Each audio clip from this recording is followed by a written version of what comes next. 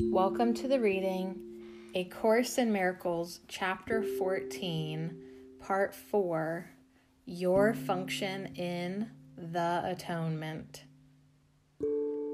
When you accept a brother's guiltlessness, you will see the atonement in him. For by proclaiming it in him, you make it yours, and you will see what you sought.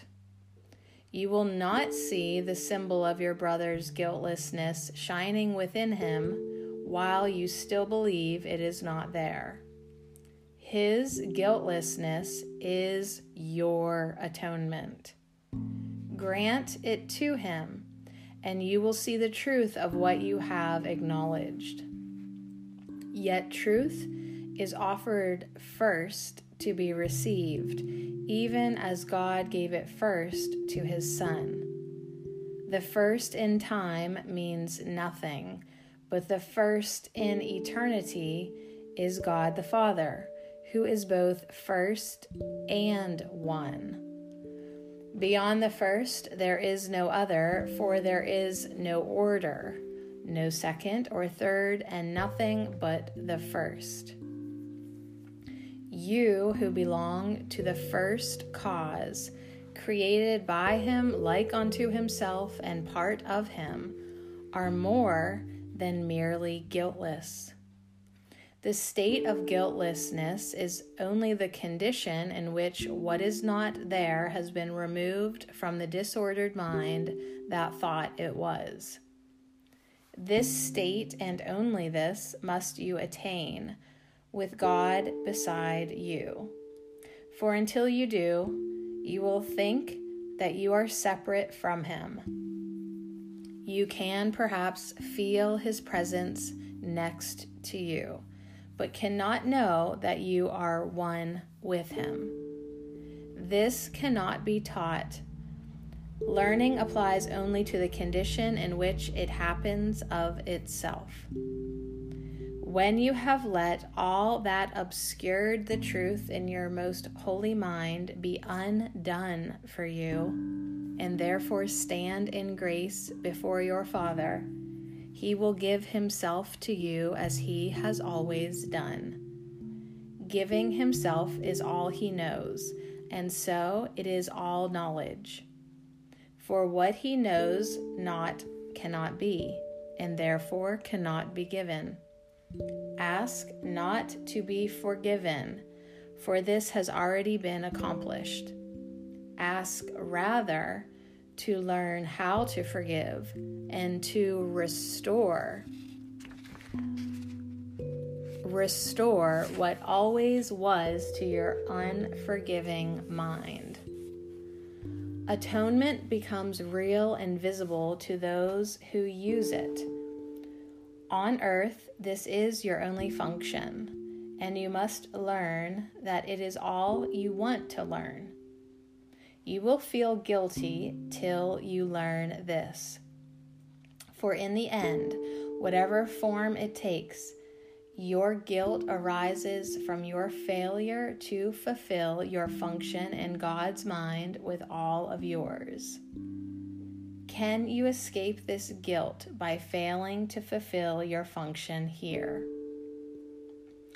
You need not understand creation to do what must be done before that knowledge would be meaningful to you. God breaks no barriers, neither did he make them. When you release them, they are gone. God will not fail, nor ever has in anything. Decide that God is right and you are wrong about yourself. He created you out of himself, but still within him. He knows what you are. Remember that there is no second to him. There cannot, therefore, be anyone without his holiness, nor anyone unworthy of his perfect love. Fail not in your function of loving in a loveless place made out of darkness and deceit, for thus are darkness and deceit undone. Fail not yourself, but instead offer to God and you his blameless Son. For this small gift of appreciation for his love, God will himself exchange your gift for his. Before you make any decisions for yourself, remember that you have decided against your function in heaven, and then consider carefully whether you want to make decisions here. Your function here is only to decide against deciding what you want, in recognition that you do not know. How then can you decide what you should do? Leave all decisions to the one who speaks for God, and for your function as he knows it. So will he teach you to remove the awful burden you have laid upon yourself by loving not the Son of God and trying to teach him guilt instead of love. Give up this frantic and insane attempt that cheats you of the joy of living with your God and Father and of waking gladly to his love and holiness that join together as the truth in you, making you one with him. When you have learned how to decide with God, all decisions become as easy right as breathing. There is no effort, and you will be led as gently as if you were being carried down a quiet path in summer. Only your own volition seems to make deciding hard.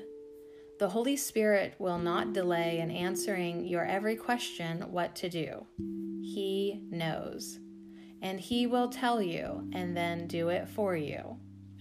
You who are tired will find this is more restful than sleep. For you can bring your guilt into sleeping, but not into this. Unless you are guiltless, you cannot know God, whose will is that you know him. Therefore, you must be guiltless. Yet if you do not accept the necessary conditions for knowing him, you have denied him and do not recognize him, though he is all around you. He cannot be known without his Son, whose guiltlessness is the condition for knowing him. Accepting his Son as guilty is denial of the Father so complete that knowledge is swept away from recognition in the very mind where God himself has placed it. If you would but listen and learn how impossible this is. Do not endow him with attributes you understand. You made him not, and anything you understand is not of him. Your task is not to make reality. It is here without your making, but not without you. You who have tried to throw yourself away and valued God so little, hear me speak for him and for yourself. You cannot understand how much your Father loves you, for there is no parallel in your experience of the world to help you understand it.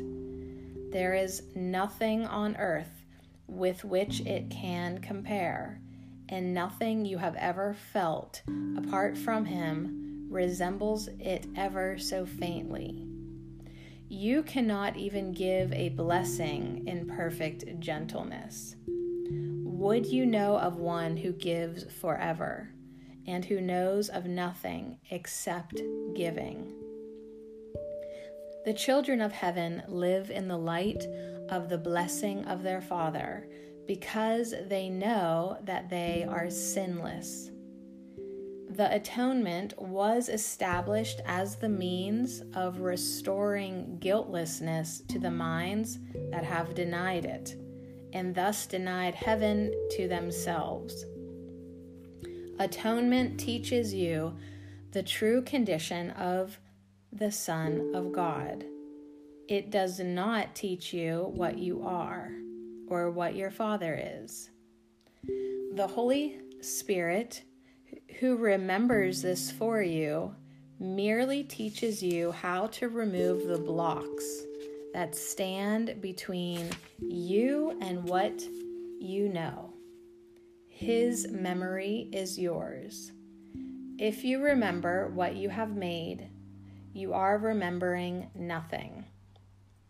Remembrance of reality is in Him, and therefore in you. The guiltless and the guilty are totally incapable of understanding one another. Each perceives the other as like himself, making both unable to communicate, because each sees the other unlike the way he sees himself. God can communicate only to the Holy Spirit in your mind, because only He shares the knowledge of what you are with God. And only the Holy Spirit can answer God for you, for only He knows what God is. Everything else that you have placed within your mind cannot exist, for what is not in communication with the mind of God has never been. Communication with God is life. Nothing without it is at all.